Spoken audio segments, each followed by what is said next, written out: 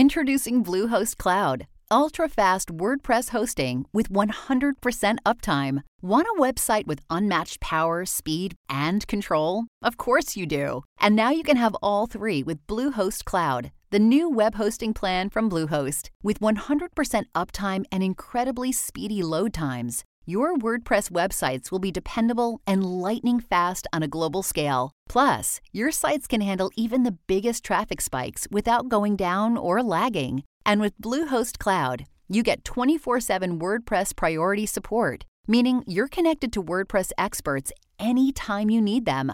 Not to mention, you automatically get daily backups and world-class security. So, what are you waiting for? Get Bluehost Cloud today by visiting Bluehost.com. That's Bluehost.com.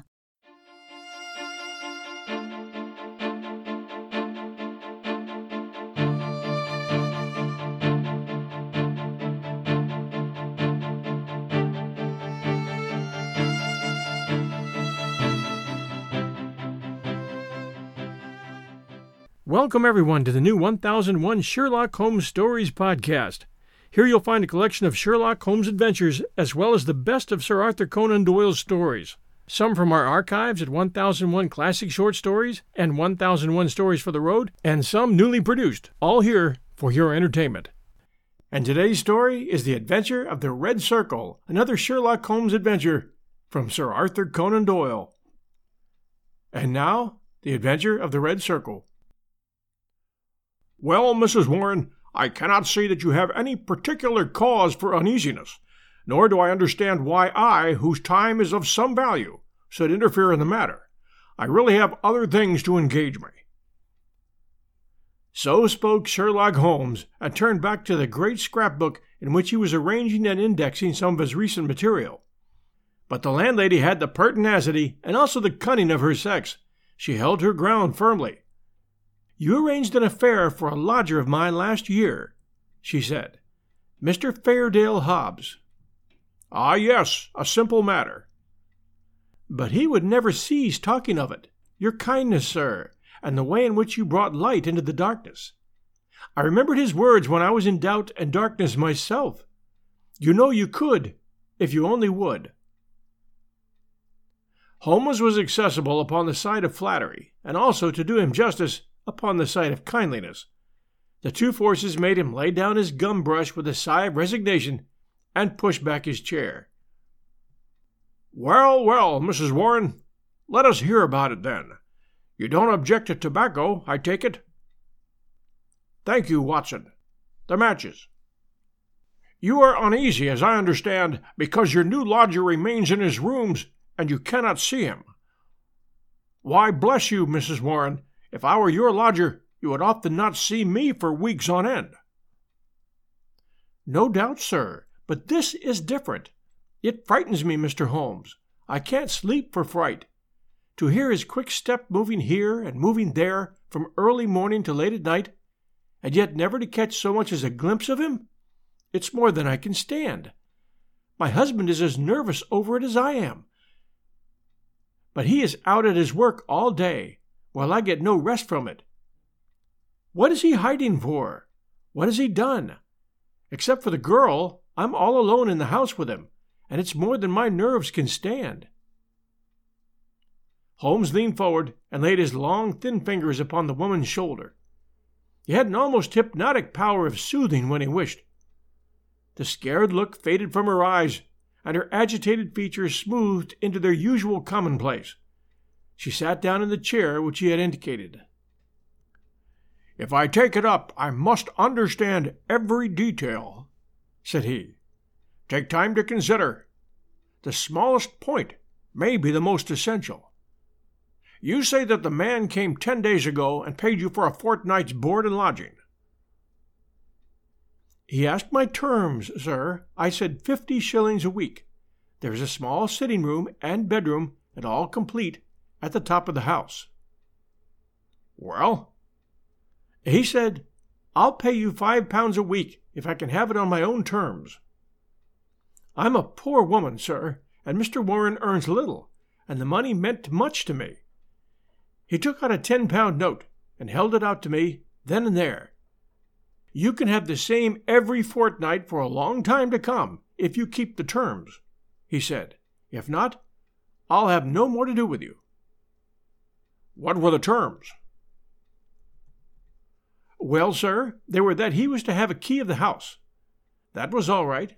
Lodgers often have them. Also, that he was to be left entirely to himself, and never, upon any excuse, to be disturbed. Nothing wonderful in that, surely? Not in reason, sir. But this is all out of reason.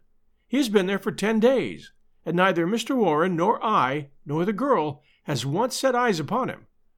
We can hear that quick step of his pacing up and down, night, morning, and noon, and except on that first night, he had never once gone out of the house. Oh, he went out the first night, did he? Yes, sir, and returned very late, after we were all in bed.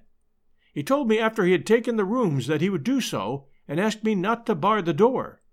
I heard him come up the stairs after midnight. How about his meals?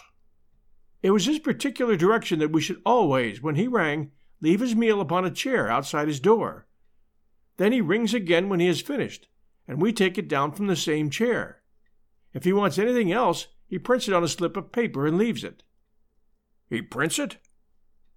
Yes, sir. Prints it in pencil.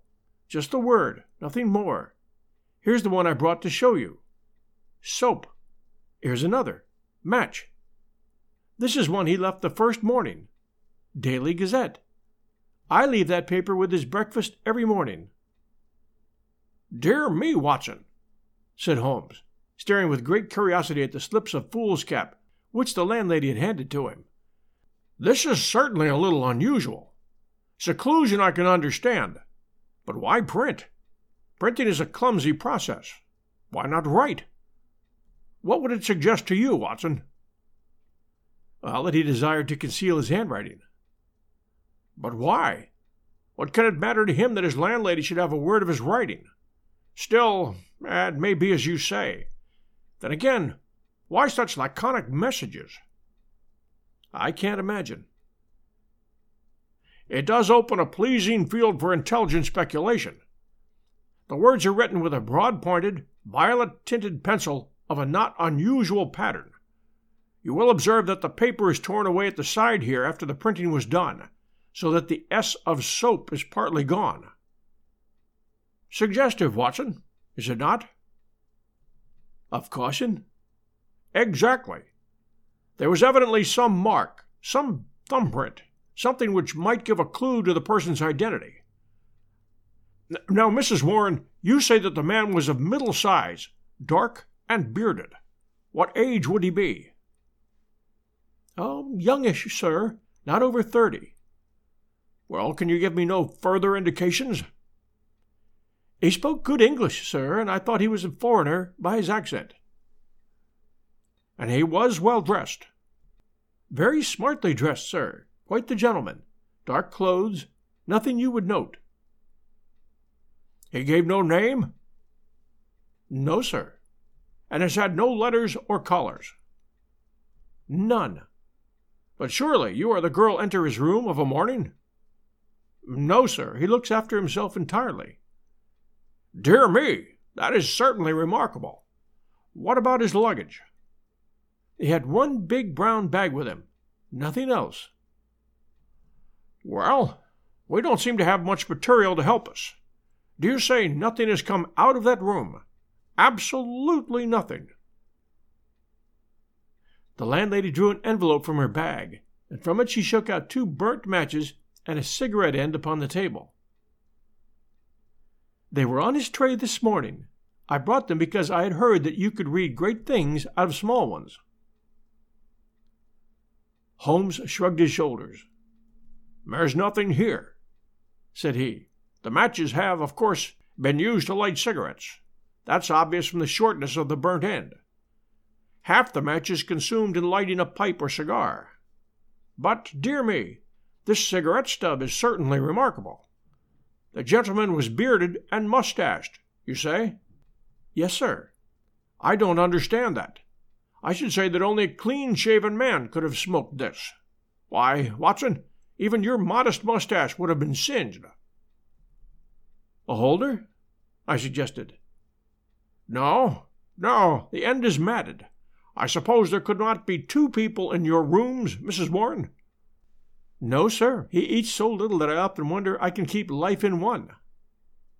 "Well, I think we must wait for a little more material. After all, you have nothing to complain of.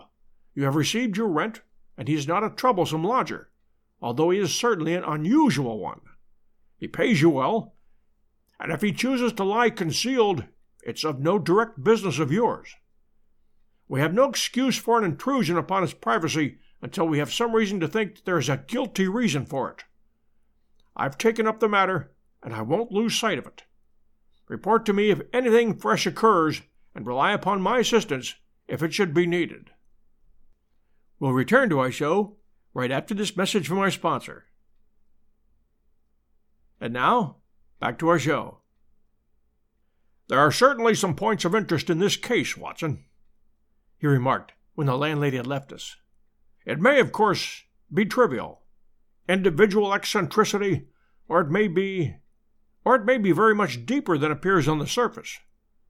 The first thing that strikes one is the obvious possibility that the person now in the rooms may be entirely different from the one who engaged them." "Why should you think so?" "Well, apart from the cigarette end, was it not suggestive that the only time the lodger went out was immediately after taking the rooms? He came back, or someone came back, when all witnesses were out of the way. We have no proof that the person who came back was the person who went out. Then again, the man who took the rooms spoke English well. This other, however, prints the word match when it should have been matches. I can imagine that the word was taken out of a dictionary, which would give the noun, but not the plural. The laconic style may be to conceal the absence of knowledge of English. Yes, Watson, there are good reasons to suspect that there has been a substitution of lodgers." "But for what possible end?"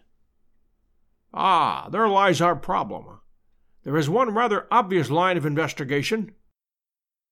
He took down the great book in which, day by day, he filed the agony columns of the various London journals. "Dear me," said he, turning over the pages. "What a chorus of groans, cries, and bleatings! What a rag-bag of singular happenings! But surely the most valuable hunting ground that ever was given to a student of the unusual. This person is alone and cannot be approached by letter without a breach of that absolute secrecy which is desired. How is any news or any message to reach him from without? Obviously by advertisement through a newspaper. There seems no other way, and fortunately we need concern ourselves with the one paper only. Here are the Daily Gazette extracts of the last fortnight. Lady with a black boa at Prince's Skating Club. Oh, that one we can pass. Surely Jimmy will not break his mother's heart. That appears to be irrelevant. If the lady who fainted on Brixton bus. She doesn't interest me. Every day my heart longs. Bleat, Watson. Unmitigated bleat. This is a little more possible. Listen to this. Be patient. We will find some means of communications. Meanwhile, this column, G. That is 2 days after Mrs. Warren's lodger arrived. That sounds plausible, does it not? The mysterious one could understand English, even if he couldn't print it. Let us see if we can pick up the trace again. Yes, here we are. 3 days later. Am making successful arrangements. Patience and prudence. The clouds will pass. G. And nothing for a week after that. Then comes something much more definite. The path is clearing. If I find chance, signal message, remember code agreed, 1A, 2B, and so on. You will hear soon. G. That was in yesterday's paper, and there's nothing in today's. It's all very appropriate to Mrs. Warren's lodger. If we wait a little, Watson, I don't doubt that the affair will grow more intelligible. And so it proved. for in the morning I found my friend standing on the hearth-rug with his back to the fire and a smile of complete satisfaction upon his face. "How's this, Watson?" he cried, picking up the paper from the table. "A high red house with white stone facings. 3rd floor. 2nd window left. After dusk. G. That's definite enough. I think after breakfast we must make a little reconnaissance of Mrs. Warren's neighborhood. Ah, Mrs. Warren, what news do you bring us this morning?"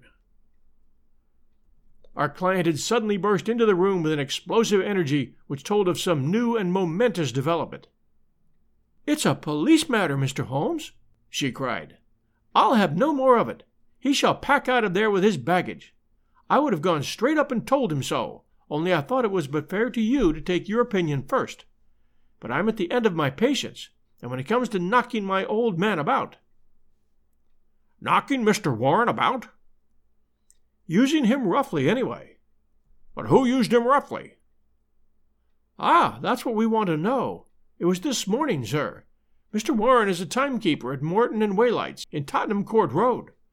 He has to be out of the house before 7. Well, this morning he had not gone 10 paces down the road when 2 men came up behind him, threw a coat over his head, and bundled him into a cab that was beside the curb. They drove him an hour, and then opened the door and shot him out. He lay in the roadway so shaken in his wits that he never saw what became of the cab. When he picked himself up, he found he was on Hampstead Heath, so he took a bus home, and there he lies now on his sofa, when I came straight round to tell you what has happened." "Most interesting," said Holmes. "Did he observe the appearance of these men? Did he hear them talk?" "No, he is clean dazed. He just knows that he was lifted up as if by magic, and dropped as if by magic.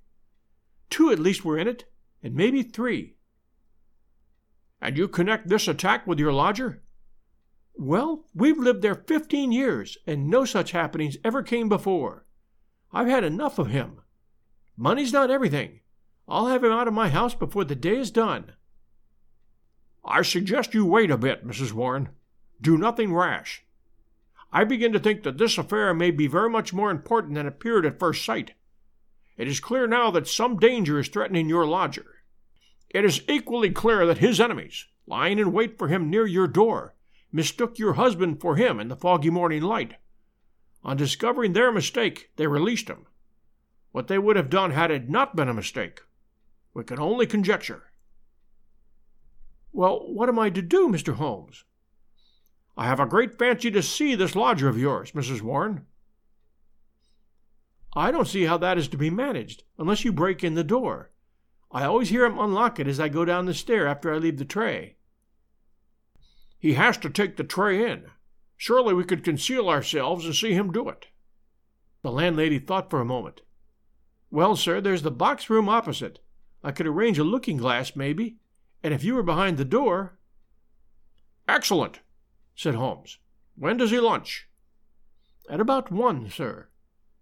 "Then Dr. Watson and I will come round in time. For the present, Mrs. Warren, good-bye." At 12:30, we found ourselves upon the steps of Mrs. Warren's house, a high, thin, yellow brick edifice in Great Orme Street, a narrow thoroughfare at the northeast side of the British Museum.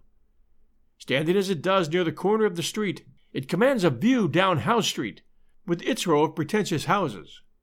Holmes pointed with a chuckle to one of these, a row of residential flats, which projected so that they could not fail to catch the eye. "See, Watson," said he, "high red house with stone facings. There is the signal station, all right. We know the place, and we know the code, so surely our task should be simple. There's a to rent card in that window. It's evidently an empty flat to which the Confederate has access. Well, Mrs. Warren, what now?" "I have it all ready for you. If you will both come up and leave your boots below on the landing, I'll put you there now." It was an excellent hiding place which she had arranged. The mirror was so placed that, seated in the dark, we could very plainly see the door opposite. We had hardly settled down in it, and Mrs. Warren left us, when a distant tinkle announced that our mysterious neighbor had rung. Presently the landlady appeared with the tray, laid it down upon a chair beside the closed door, and then, treading heavily, departed. Crouching together in the angle of the door, we kept our eyes fixed upon the mirror. Suddenly, as the landlady's footsteps died away, there was the creak of a turning key, the handle revolved, and two thin hands darted out and lifted the tray from the chair. An instant later it was hurriedly replaced, and I caught a glimpse of a dark, beautiful, horrified face glaring at the narrow opening of the box room. Then the door crashed to, the key turned once more, and all was silence. Holmes twitched my sleeve, and together we stole down the stair. "I will call again in the evening," said he to the expectant landlady. "I think, Watson, we can discuss this business better in our own quarters." "My surmise, as you saw, proved to be correct," said he, speaking from the depths of his easy chair. "There has been a substitution of lodgers. What I did not foresee is that we should find a woman, and no ordinary woman, Watson." "She saw us." "Well, she saw something to alarm her. That is certain. The general sequence of events is pretty clear, is it not?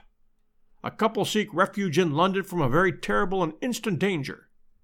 The measure of that danger is the rigor of their precautions. The man, who has some work which he must do, desires to leave the woman in absolute safety while he does it. It's not an easy problem, but he solved it in an original fashion, and so effectively that her presence was not ever known to the landlady who supplies her with food. The printed messages, as is now evident, were to prevent her sex being discovered by her writing. The man cannot come near the woman, or he will guide their enemies to her. Since he cannot communicate with her direct, he has recourse to the agony column of a paper. So far, all is clear." Ohio, ready for some quick mental health facts? Let's go. Nearly 2 million Ohioans live with a mental health condition. In the U.S., more than 50% of people will be diagnosed with a mental illness in their lifetime.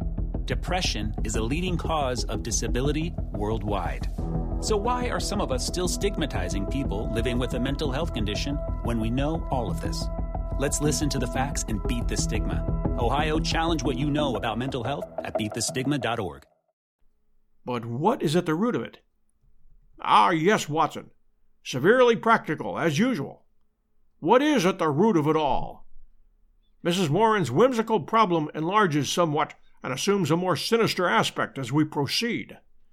This much we can say, that it is no ordinary love escapade. You saw the woman's face at the sign of danger. We have heard, too, of the attack upon the landlord, which was undoubtedly meant for the lodger. These alarms, and the desperate need for secrecy, argue that the matter is one of life or death. The attack upon Mr. Warren further shows that the enemy, whoever they are themselves not aware of the substitution of the female lodger for the male. It is very curious and complex, Watson." "Why should you go further in it? What have you to gain from it?" "What indeed? It is art for art's sake, Watson.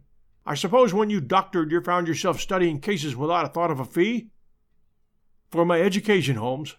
"Education never ends, Watson. It is a series of lessons with the greatest for the last.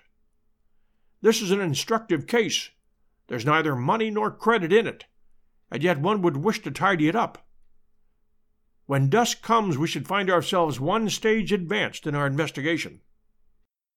When we returned to Mrs. Warren's rooms, the gloom of a London winter evening had thickened into one gray curtain, a dead monotone of color, broken only by the sharp yellow squares of the windows and the blurred halos of the gas lamps. As we peered from the darkened sitting room of the lodging-house, one more dim light glimmered high up through the obscurity. "Someone is moving in that room," said Holmes in a whisper, his gaunt and eager face thrust forward to the window pane. "Yes, I can see his shadow. There he is again. He has a candle in his hand. Now he's peering across. He wants to be sure that she is on the lookout. Now he begins to flash. Take the message also, Watson, that we may check each other. A single flash, that is A, surely. Now then, how many did you make it? 20? That should mean T. So AT, that's intelligible enough. Another T.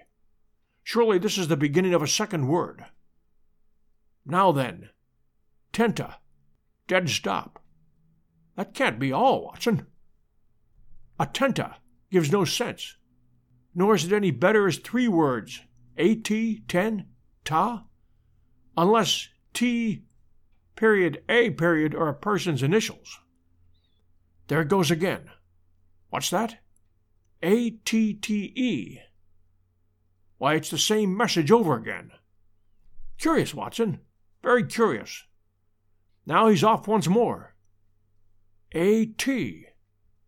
Why, he's repeating it for the 3rd time. Attenta 3 times. How often will he repeat it? No, that seems to be the finish. He's withdrawn from the window. What do you make of it, Watson? A cipher message, Holmes. My companion gave a sudden chuckle of comprehension. And not a very obscure cipher, Watson, said he. Why, of course, it's Italian. The A means that it's addressed to a woman. Beware, beware, beware. How's that, Watson? I believe you've hit it. Not a doubt of it. It's a very urgent message, thrice repeated to make it more so. But beware of what? Wait a bit. He's coming to the window once more. Again we saw the dim silhouette of a crouching man and the whisk of a small flame across the window as the signals were renewed. They came more rapidly than before, so rapid that it was hard to follow them. Pericolo. Pericolo, eh? What's that, Watson? Danger, isn't it? Yes, by Jove, it's a danger signal. There he goes again. Perry. Hello! What on earth? The light had suddenly gone out. The glimmering square of window had disappeared, and the 3rd floor formed a dark band round the lofty building, with its tiers of shining casements. That last warning cry had been suddenly cut short. How, and by whom? The same thought occurred on the instant to us both. Holmes sprang up from where he crouched by the window. This is serious, Watson, he cried. There is some devilry going forward. Why should such a message stop in such a way? I should put Scotland Yard in touch with this business, and yet it is too pressing for us to leave. Shall I go for the police? We must define the situation a little more clearly. It may bear some more innocent interpretation. Come, Watson, let us go across ourselves and see what we can make of it. Part 2. As we walked rapidly down Howe Street, I glanced back at the building which we had left. There, dimly outlined at the top window, I could see the shadow of a head, a woman's head, gazing tensely, rigidly, out into the night, waiting with breathless suspense for the renewal of that interrupted message. At the doorway of the Howe Street flats, a man, muffled in a cravat and greatcoat, was leaning against the railing.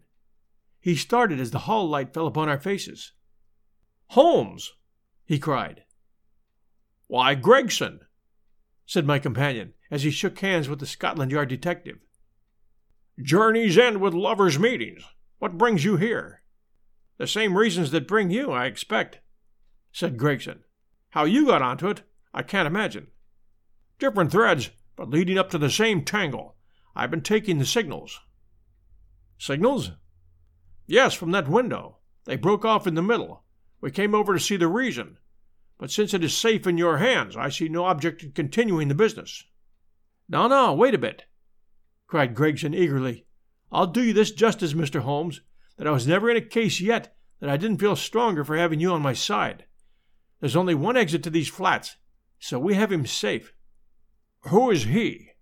Well, we score over you for once, Mr. Holmes. You must give us best this time. He struck his stick sharply upon the ground, on which a cabman, his whip in his hand, sauntered over from a four-wheeler which stood on the far side of the street. May I introduce you to Mr. Sherlock Holmes? He said to the cabman. This is Mr. Leverton, of Pinkerton's American Agency. The hero of the Long Island Cave mystery, said Holmes. Sir, I'm pleased to meet you. The American, a quiet, businesslike young man with a clean-shaven, flushed up at the words of commendation. I'm on the trail of my life now, Mr. Holmes, said he, if I can get Giorgiano. What? Giorgiano of the Red Circle? Oh, he has a European fame, has he? Well, we've learned all about him in America. We know he's at the bottom of 50 murders, and yet we have nothing positive we can take him on. I tracked him over from New York, and I've been close to him for a week in London, waiting some excuse to get my hand on his collar. Mr. Gregson and I ran him to the ground in that big tenement house, and there's only one door, so he can't slip us. There's 3 folk come out since he went in, but I'll swear he wasn't one of them." "Mr. Holmes talks of signals," said Gregson. "I expect, as usual, he knows a good deal that we don't." In a few clear words, Holmes explained the situation as it appeared to us. The American struck his hands together with vexation. "Oh, he's on to us!" he cried. "Why do you think so?" "Well, it figures out that way, does it not? Here he is, sending out messages to an accomplice. There are several of his gang in London. Then, suddenly, just as by your own account he was telling them that there was danger, he broke short off. What could it mean except that from the window he had suddenly either caught sight of us in the street, or in some way come to understand how close the danger was, and that he must act right away, if he was to avoid it? What do you suggest, Mr. Holmes?"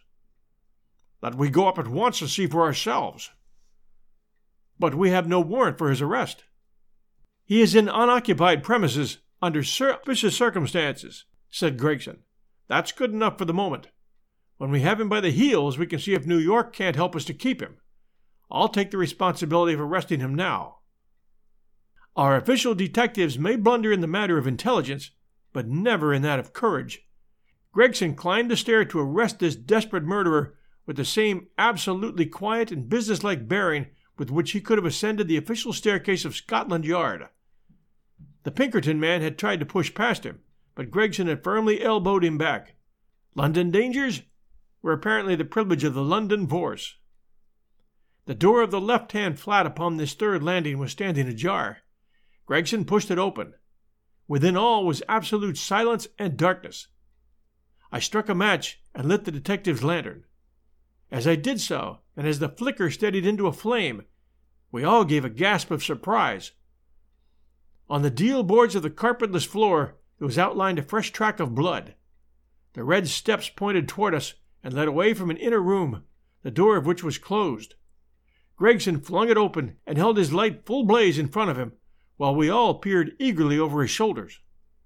In the middle of the floor of the empty room was huddled the figure of an enormous man, his clean-shaven, swarthy face grotesquely horrible in its contortion, and his head encircled by a ghastly crimson halo of blood, lying in a broad wet circle upon the white woodwork.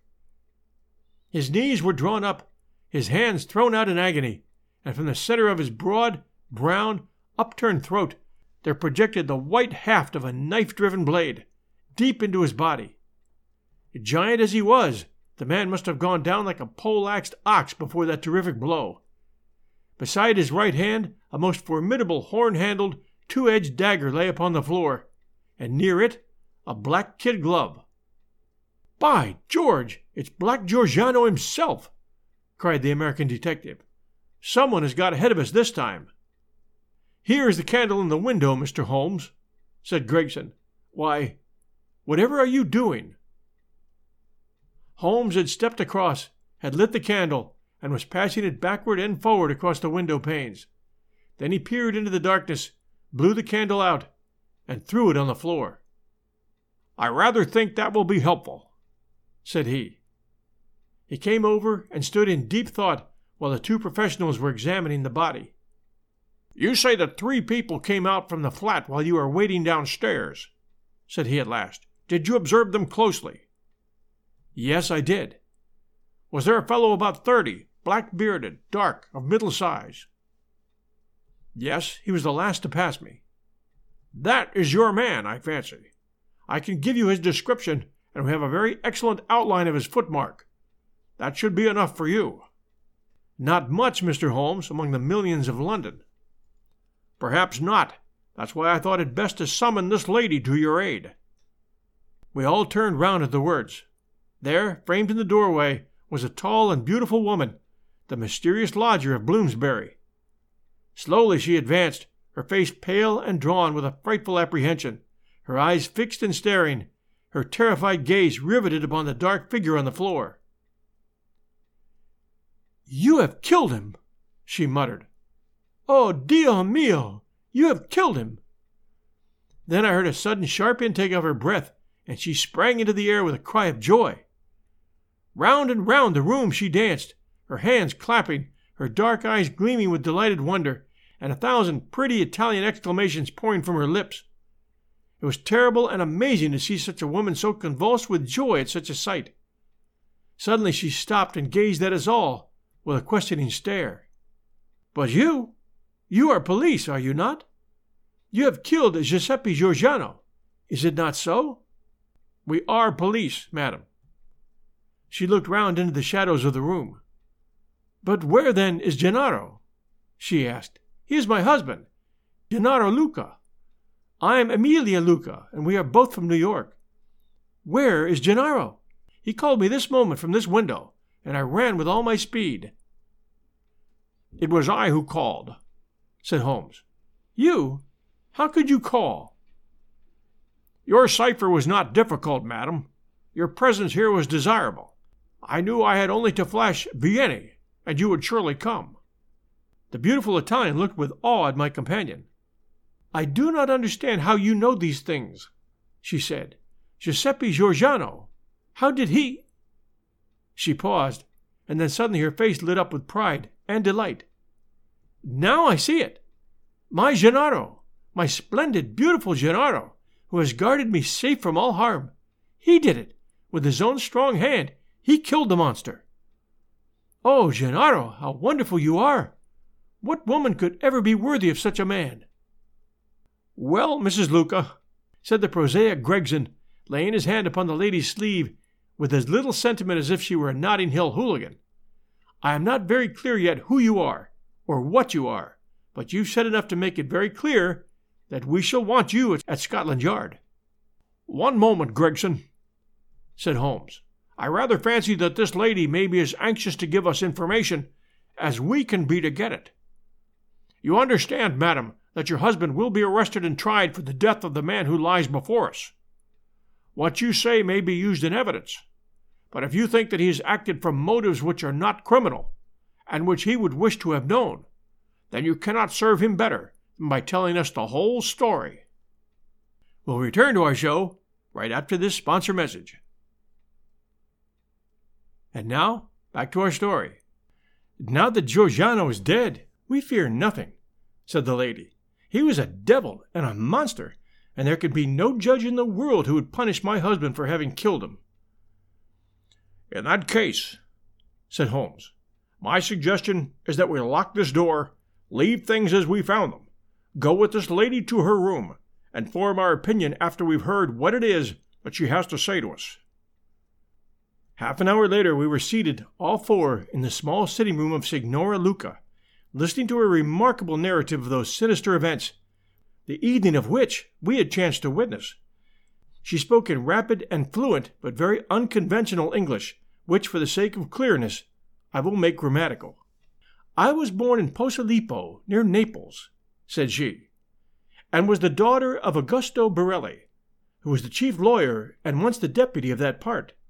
Gennaro was in my father's employment, and I came to love him, as any woman must. He had neither money nor position, nothing but his beauty and strength and energy, so my father forbade the match. We fled together, were married at Bari, and sold my jewels to gain the money which would take us to America. That was 4 years ago, and we've been in New York ever since. Fortune was very good to us at first. Gennaro was able to do a service to an Italian gentleman. He saved him from some ruffians in a place called the Bowery, and so made a powerful friend. His name was Tito Castellati, and he was the senior partner of the great firm of Castellati and Zamba, who are the chief fruit importers of New York. Signor Zamba is an invalid, and our new friend Castellati has all power within the firm, which employs more than 300 men. He took my husband into his employment, made him head of a department, and showed his good will towards him in every way. Signor Castellati was a bachelor, and I believe that he felt as if Gennaro was his son, and both my husband and I loved him as if he were our father. We had taken and furnished a little house in Brooklyn, and our whole future seemed assured, when that black cloud appeared which was soon to overspread our sky. One night, when Gennaro returned from his work, he brought a fellow countryman back with him. His name was Giorgiano, and he had come also from Posillipo. He was a huge man, as you can testify, for you have looked upon his corpse. Not only was his body that of a giant, but everything about him was grotesque, gigantic, and terrifying. His voice was like thunder in our little house. There was scarce room for the whirl of his great arms as he talked.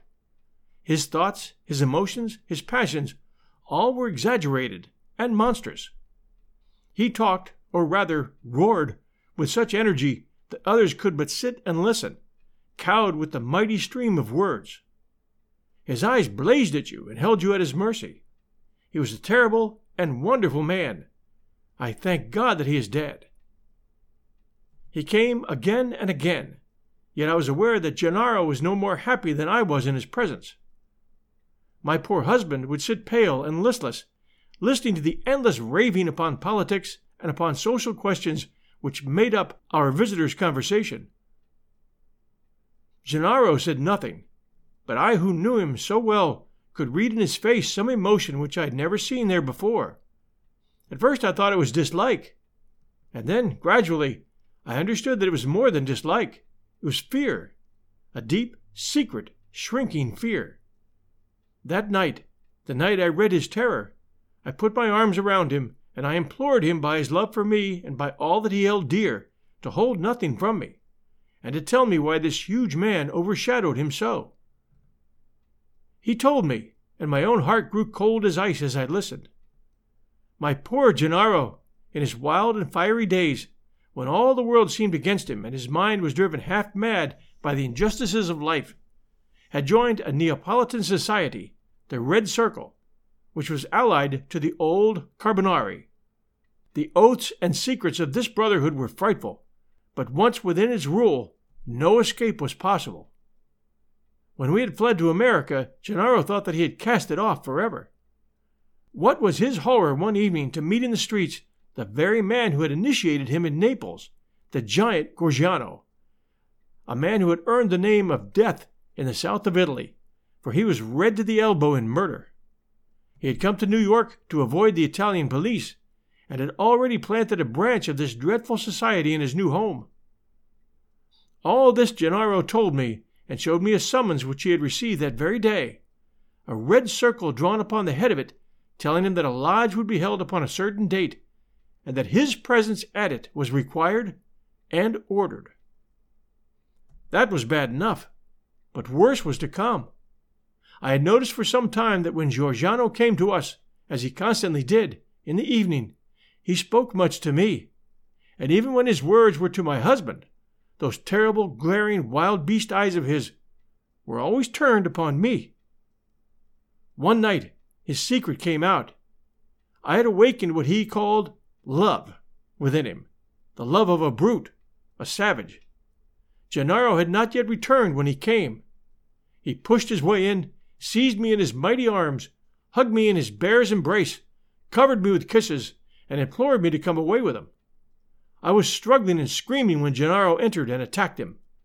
He struck Gennaro senseless and fled from our house, which he was never more to enter. It was a deadly enemy that we made that night. A few days later came the meeting.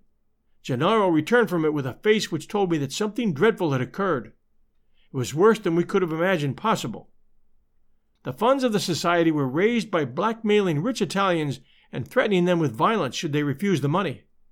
It seems that Castellati, our dear friend and benefactor, had been approached. He had refused to yield to threats, and he had handed the notices to the police.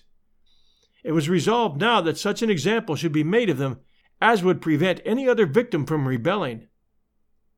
At the meeting, it was arranged that he and his house should be blown up with dynamite. There was a drawing of lots as to who should carry out the deed. Gennaro saw our enemy's cruel face smiling at him as he dipped his hand in the bag. No doubt it had been prearranged in some fashion, for it was the fatal disc with the red circle upon it, the mandate for murder, which lay upon his palm. He was to kill his best friend, or he was to expose himself and me to the vengeance of his comrades. It was part of their fiendish system to punish those whom they feared or hated by injuring not only their own persons, but those whom they loved. And it was the knowledge of this which hung as a terror over my poor Gennaro's head, and drove him nearly crazy with apprehension. All that night we sat together, our arms round each other, each strengthening each for the troubles that lay before us. The very next evening we had been fixed for the attempt. By midday my husband and I were on our way to London, but not before he had given our benefactor full warning of this danger, and had also left such information for the police as would safeguard his life for the future. The rest, gentlemen, you know for yourselves. We were sure that our enemies would be behind us, like our own shadows.